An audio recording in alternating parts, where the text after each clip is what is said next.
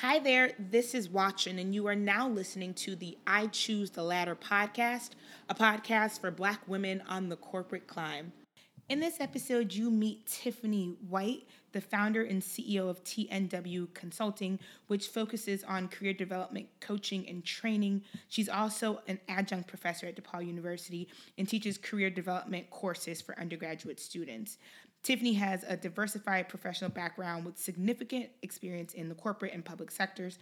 She spent 18 years working in the financial services industry at JP Morgan and Chase, which is the largest bank in the United States. Her financial services experience includes campus recruiting, diversity recruiting, experienced hire recruiting, training, and talent development. She spent 4 years working in the nonprofit industry at Chicago Public Schools, and then her education experience includes teacher recruiting, experienced hire recruiting, diversity recruiting, and training. In both sectors, she managed the diversity partnerships and historically Black colleges and university relationships. Tiffany is a Chicago native and a product of the Chicago Public School System. She graduated from Clark Atlanta University in Atlanta with a Bachelor's of Arts degrees in Business Management and Southern Illinois University in Carbondale, Illinois, with a Master of Science degree in Workforce Education and Development. She is an active member of Toastmasters International and received the highest designation of Distinguished Toastmaster. Tiffany is an active member of Alpha Kappa Alpha Sorority Incorporated. Also, she's the president of the Christ Universal Temple Board of Directors. Previously, she served on the Clark Atlanta University CEO Academy Board, DePaul University Employer Advisory Board, and Indiana University Employer Advisory Board. We had this conversation when Tiffany was still employed at JP Morgan, and I took away so many tangible career gems from this conversation that I then immediately applied to my work. If you had the pleasure of being a part of the April office hours where we talked about the essentials of an effective resume with Tiffany, then you know that this episode is going to be a treat. If you were not a part of those office hours but would like to access the information, you can do so on the website, ichoosetheladder.com. And then last but not least, if you haven't already done so, please join our email mailing list. You can text CLIMB, C-L-I-M-B, to 66866. Again, it's CLIMB, C-L-I-M-B, to 66866. And now, enjoy this episode with Tiffany. Tiffany, welcome to the podcast. Thank you so much for having me. And I know it's raining today, so the fact that you are doing this means a whole lot to me.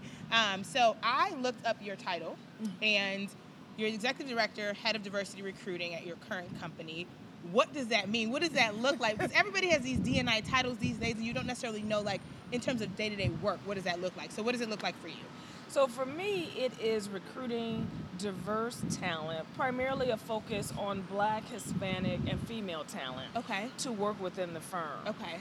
As we look at where we want to be in terms of our business, we need to ensure that we have a diverse employee base. So my focus is identifying people within our business that have the skill set to come and be a part of our organization. So that entails campus candidates as well as experienced candidates. Oh, God. And so did you always know that this is something that you wanted to do, or like, take me back to your first corporate job. Like, what were you doing, and how did you end up in this seat now? You know, it's funny. This is not what I had planned on doing. So when I graduated from college, I attended Clark Atlanta University. Had intended on going into the retail industry. Did that for a few years and said, you know what, I want to do something a little bit different, but didn't know what I could do. So I met some folks at a career fair from the bank and worked in the retail sector, opening accounts, things of that nature. Through that, I said, you know what, I could be doing additional things with this great skill set that I've built. And so I got into one of our entry-level programs. And through that, you know, I was able to hone in on my analytical skills and really get some great work working with our business clients. But then I got exposed to HR. And through human resources, I found my niche. I found my passion in the diversity recruiting space. And there's, you know, HR, especially at large banks, like there are different places to work. How did you decide to choose this, or this specific area choose you? Yeah, that's a great question, because there are so many different facets to HR. I was fortunately able to be selected to go out and recruit students. So help the recruiters recruit. And by going to these career fairs and going to these college campuses, I said, you know what?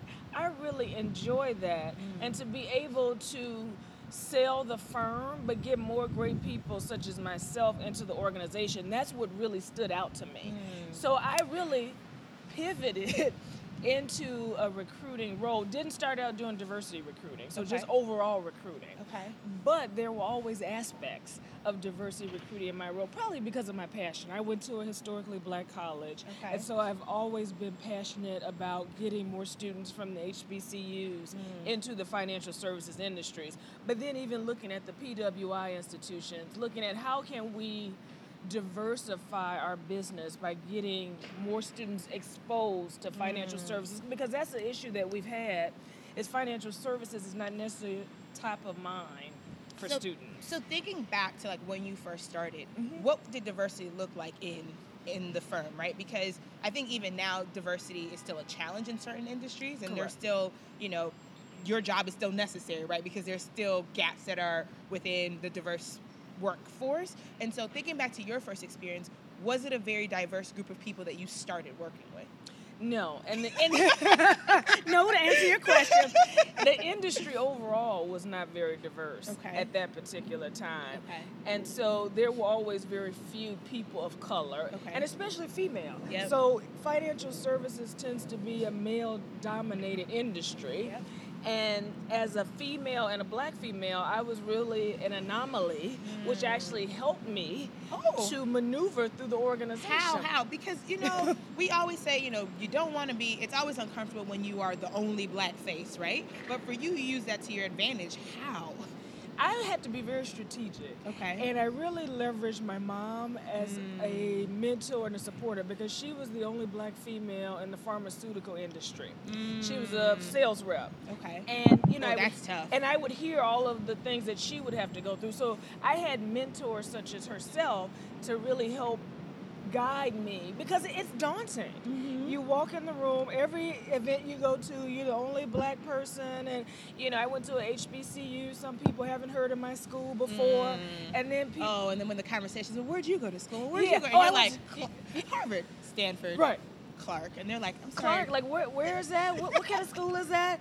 And so you have to really be confident in yourself, because through those conversations, it can make you feel that you are not the same quality as others that you're meeting with. So for me, I just basically use it as an advantage to say, hey, I'm going to come in, learn about this business, and maneuver my way through. And people don't forget you. So being a black female, when there are very few people knew who I was, and I always tried to carry myself in the most professional way so that I was thought about in a favorable way. So if there were opportunities that opened up, people say, oh, I met Tiffany White.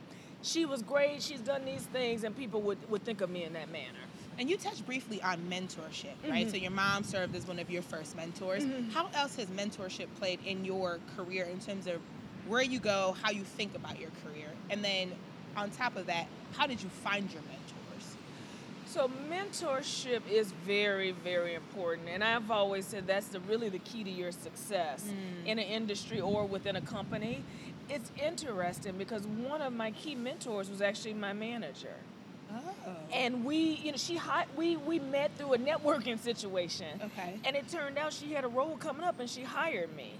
After she left the firm and was no longer my manager, she continued to work with me and mentor me. And so we just kind of, I would say, fell into that situation, but our personalities really gel. And she had a vested interest in me and developing junior level talent. So sometimes it's people who you've worked with, maybe as an immediate manager or someone that you've been on a committee with.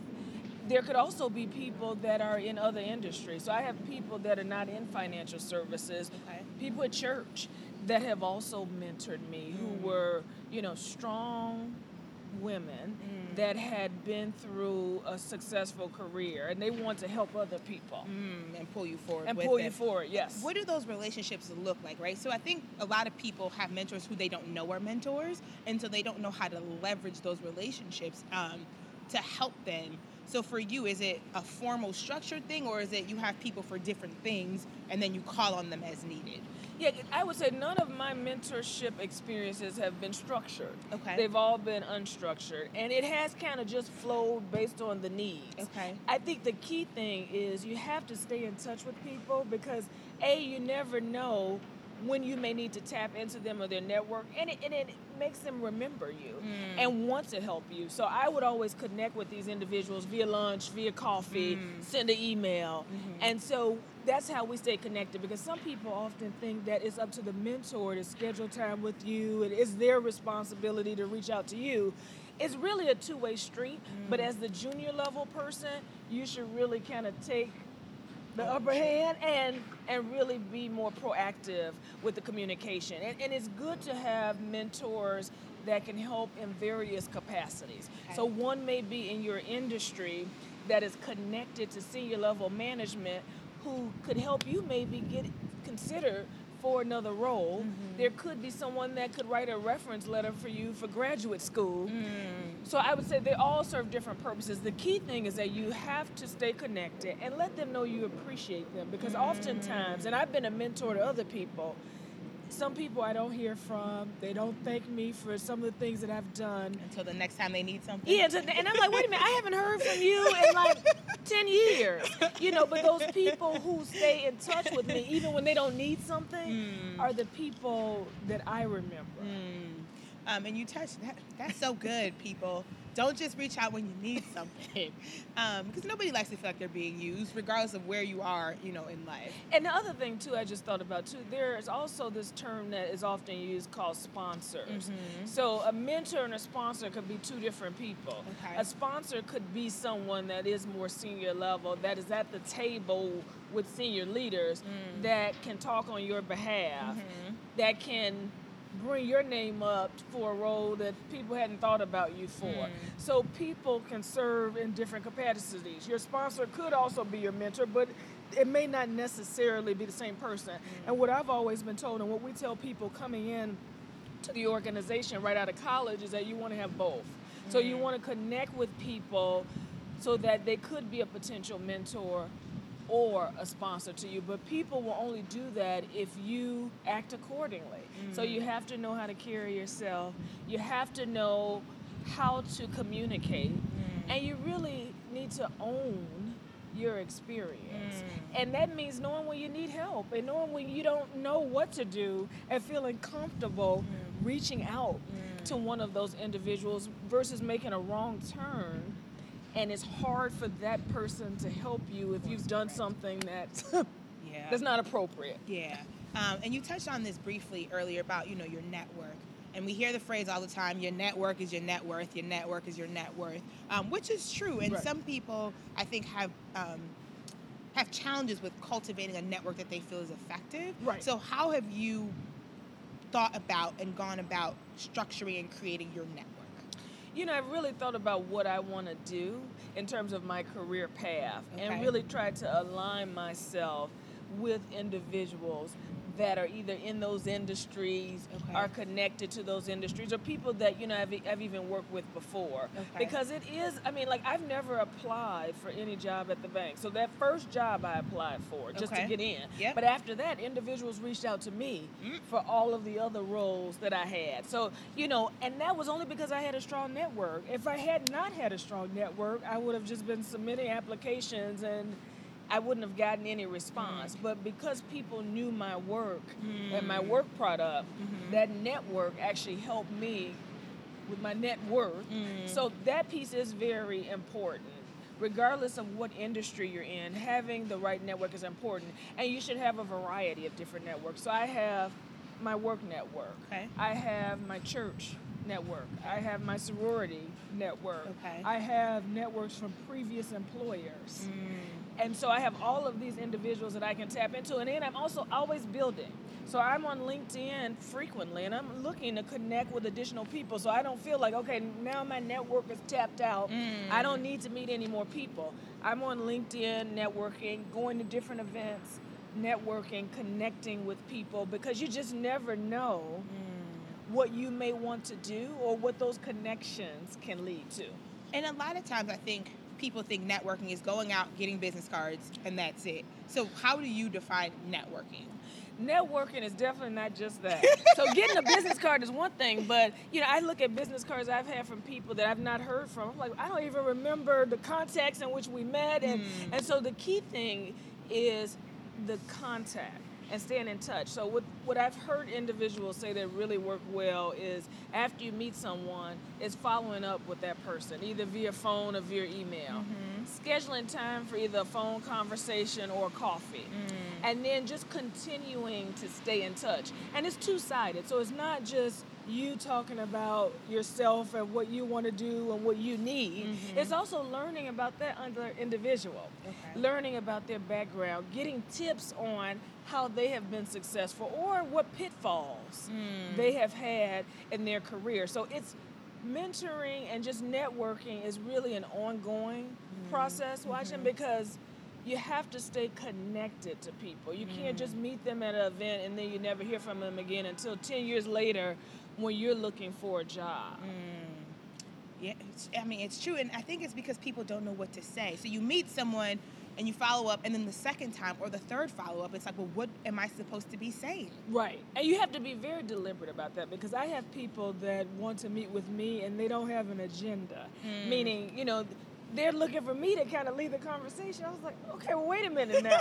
You schedule time to meet with me. And, you should always have a couple of key things that you want to talk about, whether it's, hey, I'd like to learn more about your background and experience, or I'm looking to get into this particular field. Is there any advice that you have for me? Or I'm having a challenge and, I've got a poor performance review.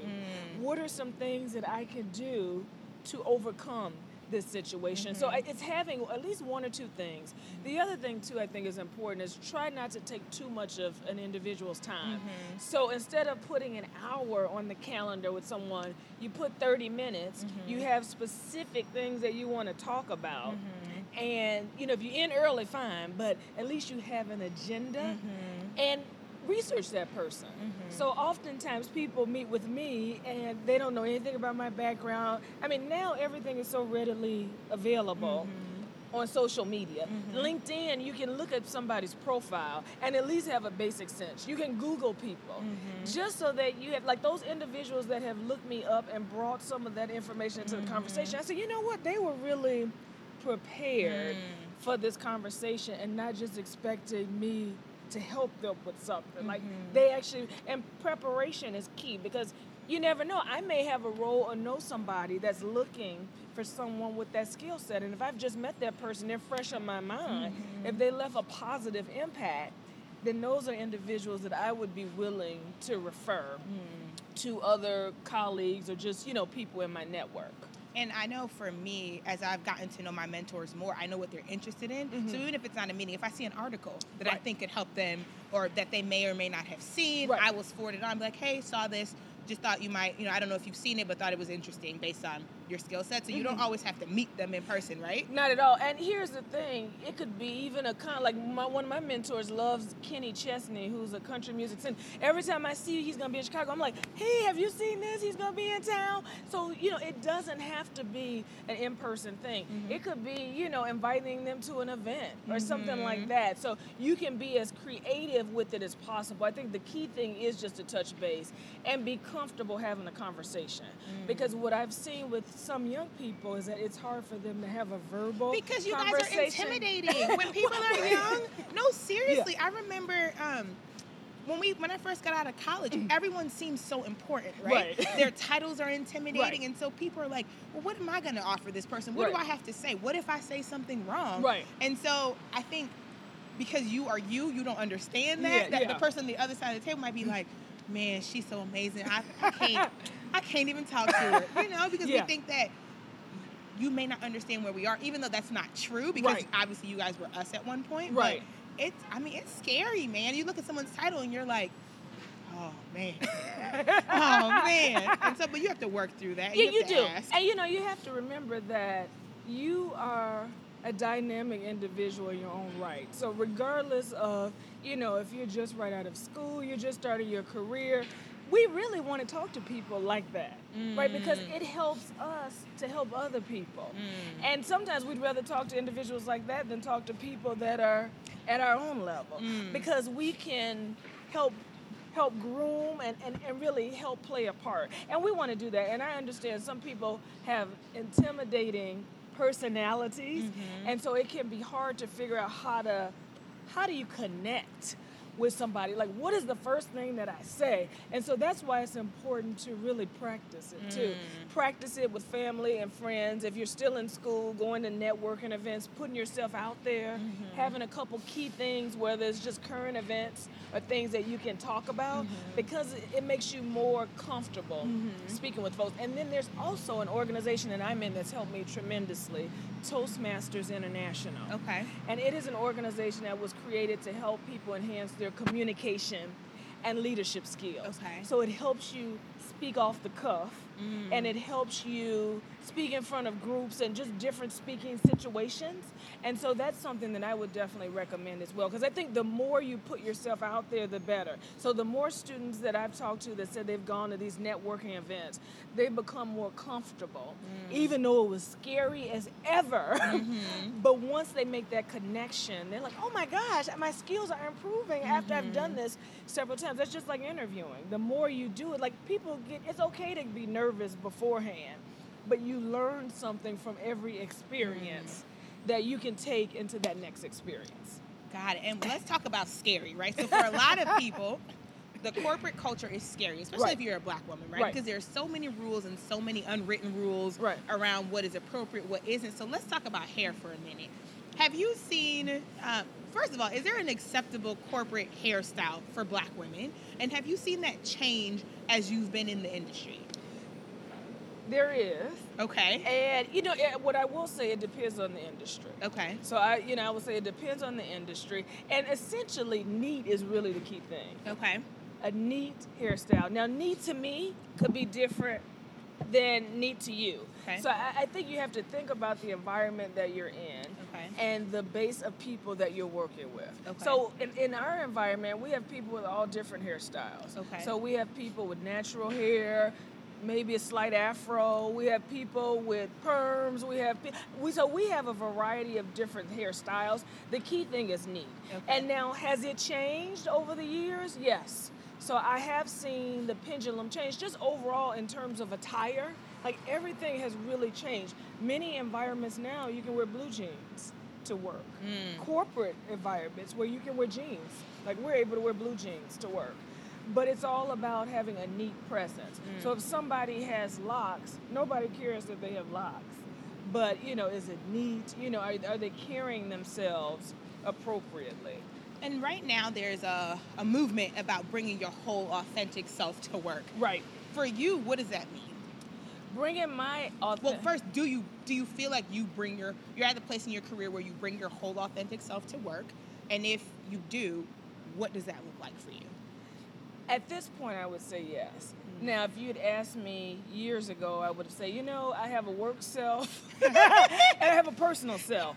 And I've really, over the years, tried to find ways to merge the two so that I can be who I am at the office. What does that mean for me? That means being compassionate, even though I'm in an industry that may be considered as cutthroat. That's not me. So I can't pretend to be that, and that's not what I am. I'm compassionate. I am very easy to work with. I am willing to help young people and willing to do what it takes to prepare the future. And so if that means having to push back on somebody that says, oh, we don't want to hire this person because of that, then that's what I have to do. And so it took a while to get to that point, because you feel like, okay, if I act this other way, then they may not want to keep me, or, my opportunities may be few and far between.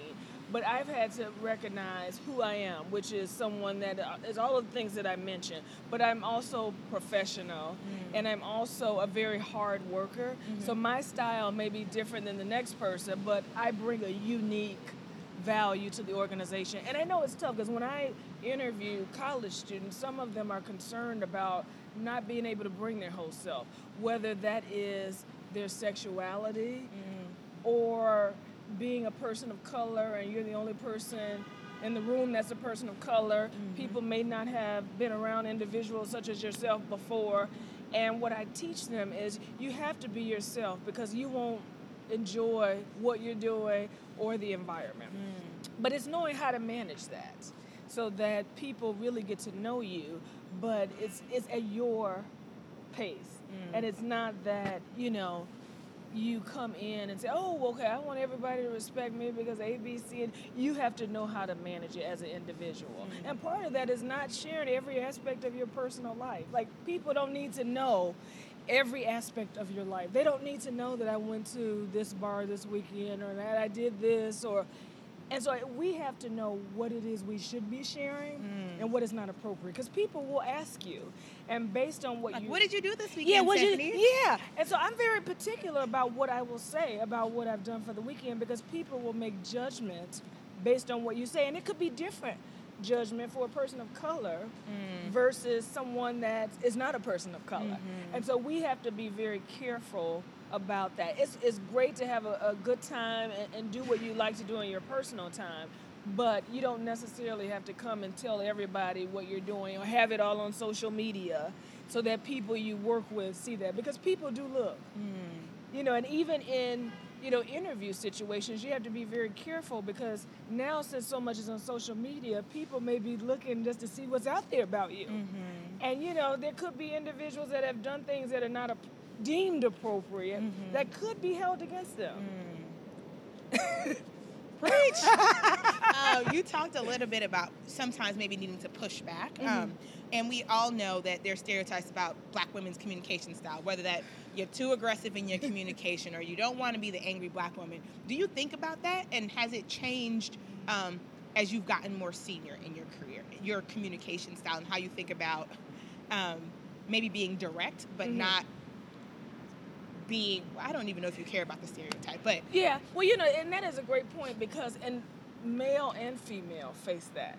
Men, the angry Black man. And so for us, we have to be very strategic because sometimes the stereotypes are there. So I'm always mindful about how I am perceived. Okay. And so I'm always thinking about, okay, based on what I say, how are people perceiving me? Because I don't want that type of perception. And it's okay to not agree. I think that's the thing. You don't have to agree with everything, but it's all in how you say it. There could be people that are still trying to figure out how to manage their anger or disagreement with situations. So it's okay to kind of take a deep breath and stop for a second and really think about, okay, will this answer affect me, either losing this job or people perceiving me in a not so great light. So for me, I've always been a calm person anyway, and even if something bothered me, no one else would know.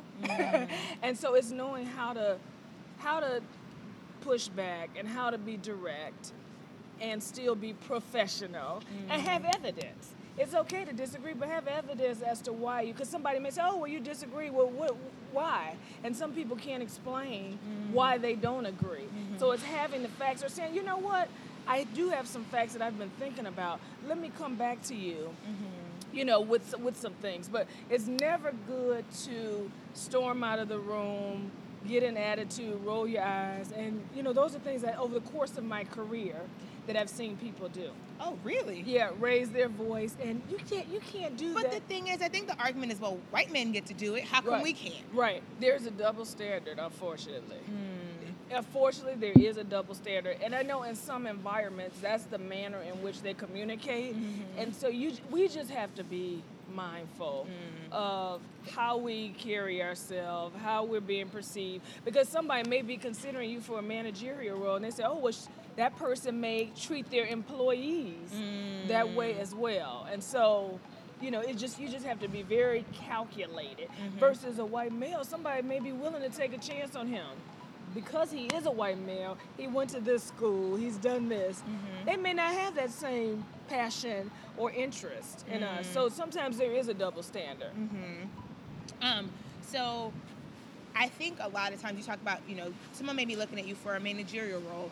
I think a lot of times people don't, especially women, Black women, don't take higher level promotions because of the fear, right? Like at your role, there is a microscope on you because there's not that many Black women in your position in the financial service industry, period, right? So, one, can you talk about how you know when you are ready to move to that, how you've known in the past when you were ready to move to that next level, and then how have your views on mistakes changed as you've gotten more senior? Because I think a lot of times the fear of like, man, I don't want to mess up in front of everybody because now they're going to be like, oh, Watch is not that great. Oh, we thought she was, and all of those things. So how do you overcome that?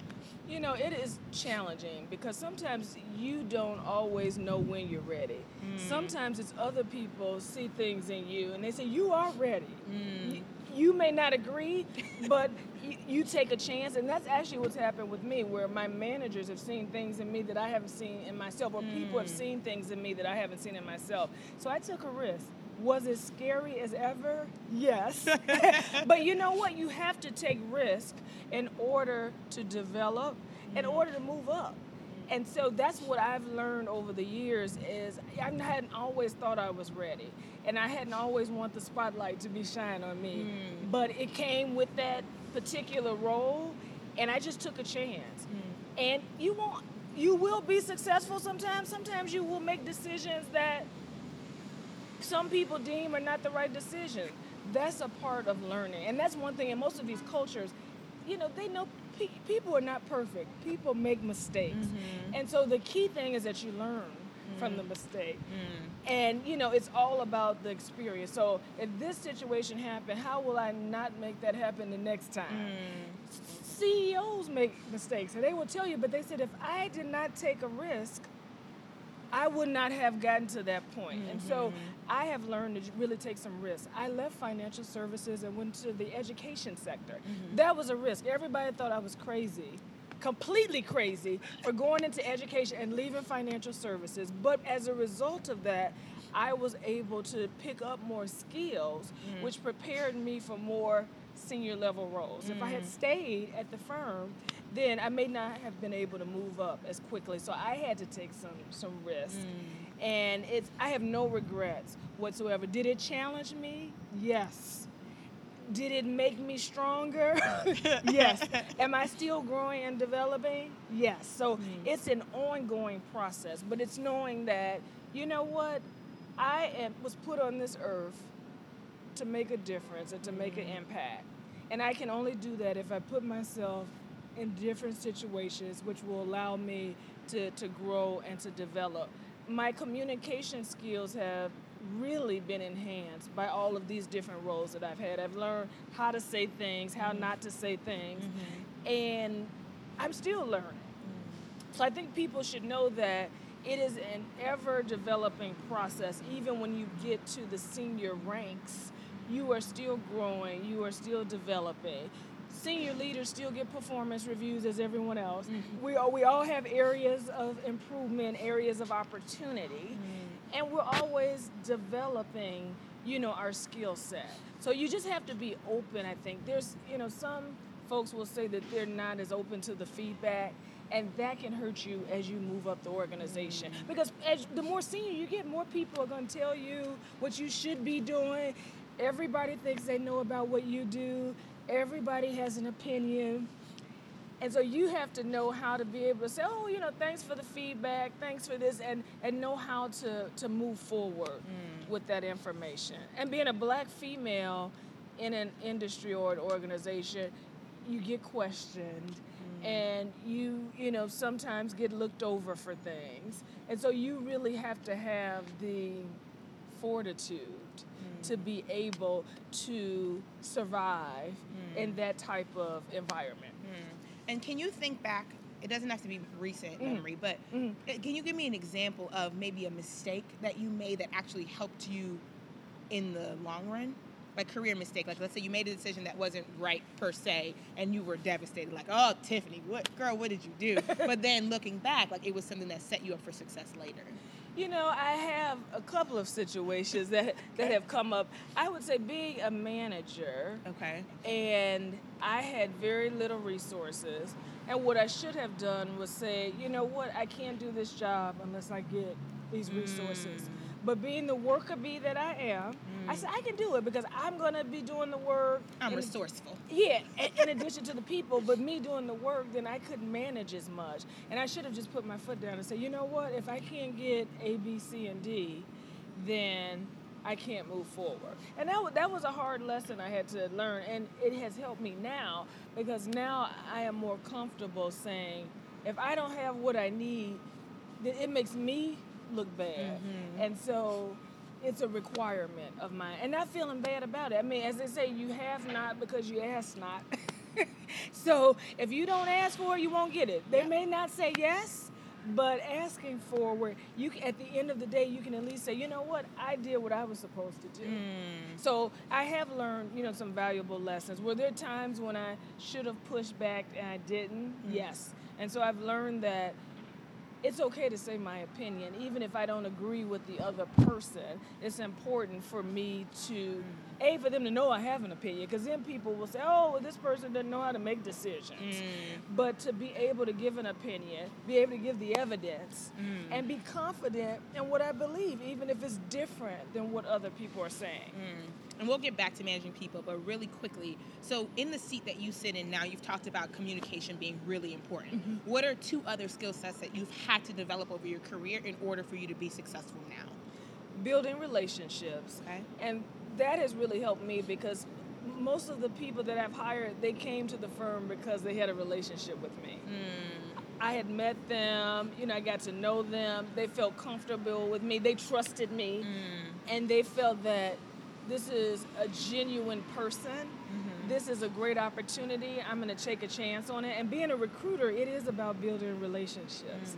People come to companies because of the people they met, not just because of a job. So building relationships has definitely been something that's been one of my strong suits, as well as the support piece. So even when people get hired, I am still that person that they come to when they need to talk, when they don't know how to handle a situation, if they need motivation. And so that's something that I have really prided myself on. And this is not just campus candidates, but senior level people as well as junior level people. I've had that support piece. So building relationships, supporting individuals, and then just having the passion and energy. That is something that has always been ingrained in me. If you're going to do something, do it well. And if you don't like aspects of it, that's not other people's business. Like when you're in front of people, you love it and you know how to sell it and you know how to be energized and smile and all of that. So that's something that I've been able to do is really, whatever job that I'm doing, I'm passionate about it, and it comes out as I am doing that job. And then you touched briefly on hiring people and managing people. A lot of times people feel stuck and they feel like they're ready for a promotion, they're ready for a raise, they're ready for something new, but they really haven't thought through what that means. So before they come to someone like you who's their boss, right, what things should they be able to check off before they come and say, hey, Tiffany, I think I'm ready for a promotion, or hey, Tiffany, I think I deserve a raise? They have to know themselves and be able to talk about the value add. Those are 2 key things, because oftentimes people will come and say, oh, I want this promotion, I want to do this. And I say, well, tell me a little bit more about what you want to do.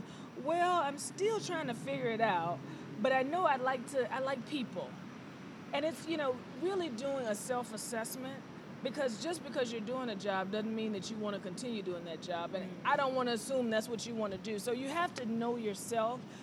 Part of it, too, is talking to other people. So there may be some other roles that may seem interesting. Do some research.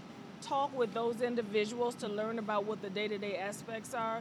And know that, okay, based on what I've heard, I like to talk to people. I like relationship management. Oh, I think a banker role could be a good fit for me. Or with me, technical skills are not my strong suit. I know that. But the relationship management is, and teaching is. So, okay, I could be a college professor, I could be in recruiting. So it's really knowing yourself and having done some research on different roles either within the organization or in the industry that you have an interest in. And then talking about, what do you bring to the table? What I could tell someone that I have strong relationship management skills. I can connect with candidates. I'm a great organizational person. Those are things that I could talk about and give examples. So I think it's important that people be able to really talk about themselves. Some folks find it difficult because they feel like they're bragging. Well, I don't want to seem like I'm arrogant, but you have to be able to talk about your accomplishments, because that's the first thing that people are going to want to know. You did this role. Well, what did you do well? How is the group better because of you?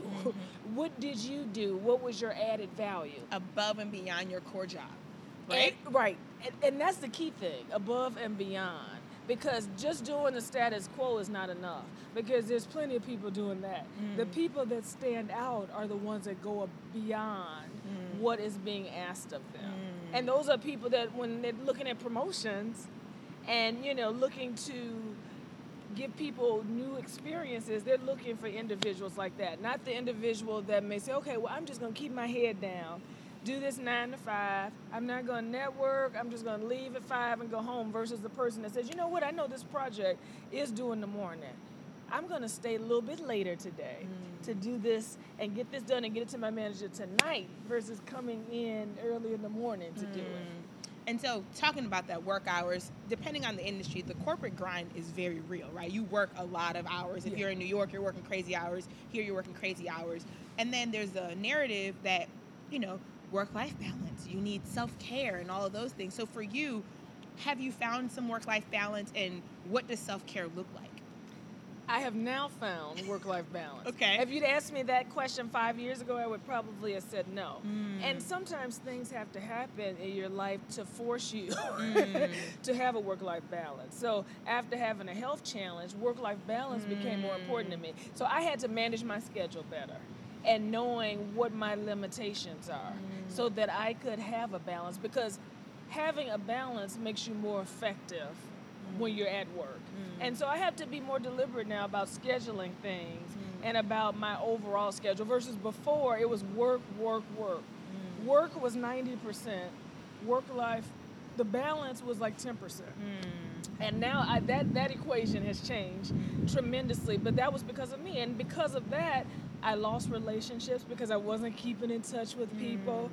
And I wasn't taking care of my body. That's the other thing, too. You have to really take care of yourself.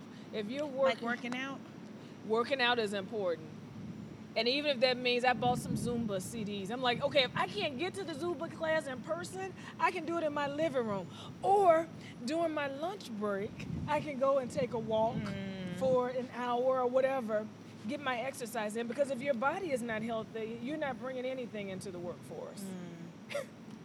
You see my face, I'm like, oh, come on. So say something else. Don't say working out. And eating right, because often when you work late hours, you don't eat good and you don't eat healthy. So it's making sure that you're doing all those things. And it's deliberate. Like, it's not fly by night by any means. But those people that are able to do that, they live longer lives. And so you have to think about, do I want to crash and burn by the time I'm 30 years old? Or do I want a life where I can really enjoy it? And now, fortunately, many work situations have remote opportunities, where you can work from home. And so that definitely helps in terms of having more of a balance. Okay. I hear you. I hear you. I hear you. I'm going to put some of it into practice. I hear you. So thinking over the span of your career, what do you think the best career investment you've ever made in yourself is? Going back to school and getting a master's degree. Okay. What prompted that decision? Because I wanted to teach college. And it's interesting how things work, because through my recruiting at DePaul, I was able to make some great connections. And they were looking for adjunct professors. And they said, but you have to have a master's degree. And, I was going back and forth about a master's degree before that. I was like, do I really want it? Do I need it? And that really prompted me to get one, because I figured that would open up more doors. So I went back and got the master's degree in education from SIU. And was it hard? Yes, because going to school and working is very challenging. When I was an undergrad, school was my job. And so working a full-time job and going to graduate school was no joke. However, the investment was truly worth it. You know, I had to get a loan, but I had to do what I had to do. But in the long run, it pays itself back because now I'm doing adjunct faculty work at DePaul, which has also created other opportunities for me. So I would say that has been one of the best investments for me. Yes. Excluding your phone and your laptop, what is the one thing that you must have to be productive in your workday? Excluding, because those are easy and go to. Right, excluding your my phone and your laptop. I need spiritual guidance. Okay. So I'm a very spiritual person. Okay. And I start each day with prayer. And it really centers me. And so I also have some spiritual booklets that I can tap into during the day. So those are the things that really keep me grounded. Because I can go back to that and kind of center myself. Even when there's like 100 things going on in the office, if I just need that break to like meditate and get myself back to where I need to be, I can tap into that at any time. And then last question before the lightning round. So there's a lot of attention being paid to entrepreneurship right now, right? Black women are exiting corporate at pretty, a rapid rate in order to become entrepreneurs. So what keeps you in corporate? Like, why haven't you made the jump to entrepreneurship? I wanted to get the experience. I feel that I could add more value to a business by bringing some specific skill sets to the table.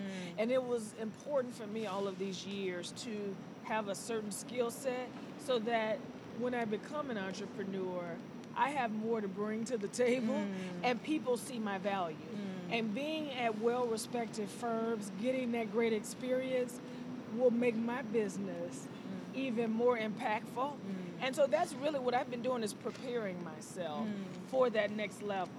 And has it been easy? No. Have I wanted to walk away? Yes. However, at the end of the day, I will be more prepared. So when I launch my career development business, I will be so much more prepared than I would have been if I walked away 10 years ago.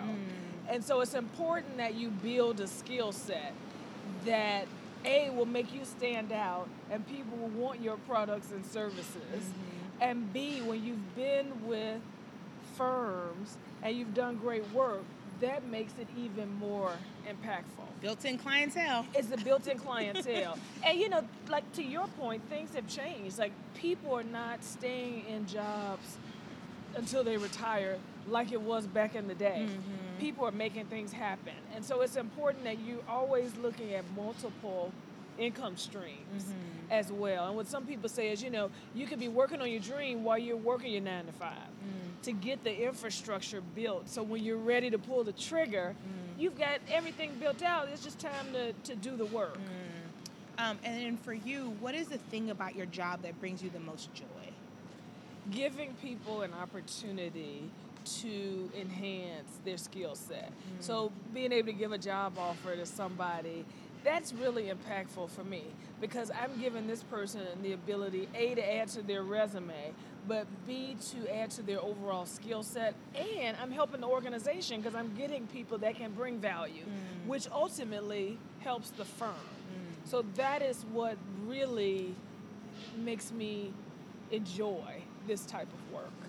All right, so we're going to do the lightning round next. Okay. Do not overthink the questions. Okay. First thing that comes to mind. Okay. What's the one piece of career advice that you wish you'd gotten earlier in your career? Ask for what you want. Woo. What's the career lesson that took you the longest to learn, but has had the biggest impact? Being more confident. What is the one book that's either had the biggest impact on your career or that you could read over and over again?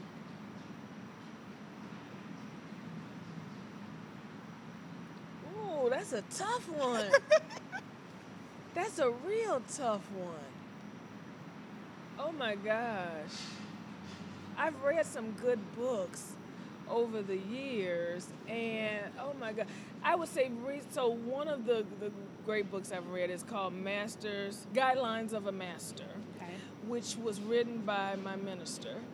Reverend Wells, and it talks about how do you master your experience, and it gives you tips on what you can do to master any experience that you're in. And so I read that book maybe a couple years ago.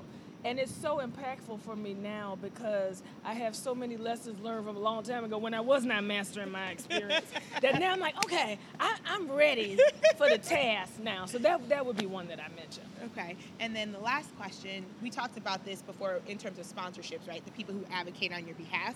We know that most career decisions are made when you are not in the room. So for you, what do you hope people are saying about you when you're not in the room? Tiffany is an effective worker. She works very hard.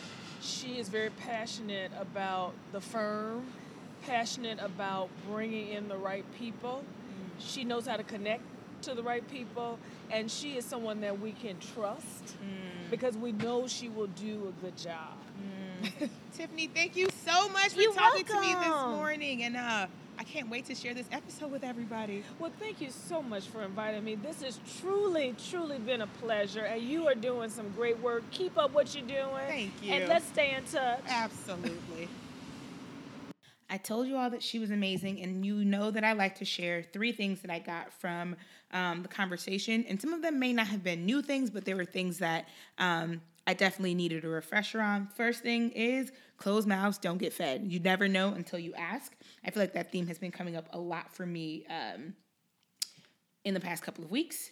The second thing, you have to be able to talk about your accomplishment and what value add you brought to whatever project or position that you held. Really, really important. And I think the last thing was around being a Black woman in certain industries. And Tiffany said, being a Black female in an industry or an organization, you might get looked over or you might get questioned, but it's about having the fortitude to be able to survive in those type of environments. And I think that that's what I'll say about all of the women that, the women who have appeared on the podcast, is I'm so impressed by the level of fortitude that they have to have been in their respective industries for so long and are still really, really positive, really kind, really smart, and really warm people. As always, if you would like to keep the conversation going, join us on Facebook at I Choose the Ladder or on Instagram at I Choose the Ladder. And most of my communications moving forward will be done via our email list. So if you are not a member and you'd like to join, then text CLIMB, CLIMB, to 66866. Again, please join our email list, and you can do that by texting CLIMB, CLIMB, to 66866. Until next time, thank you for listening.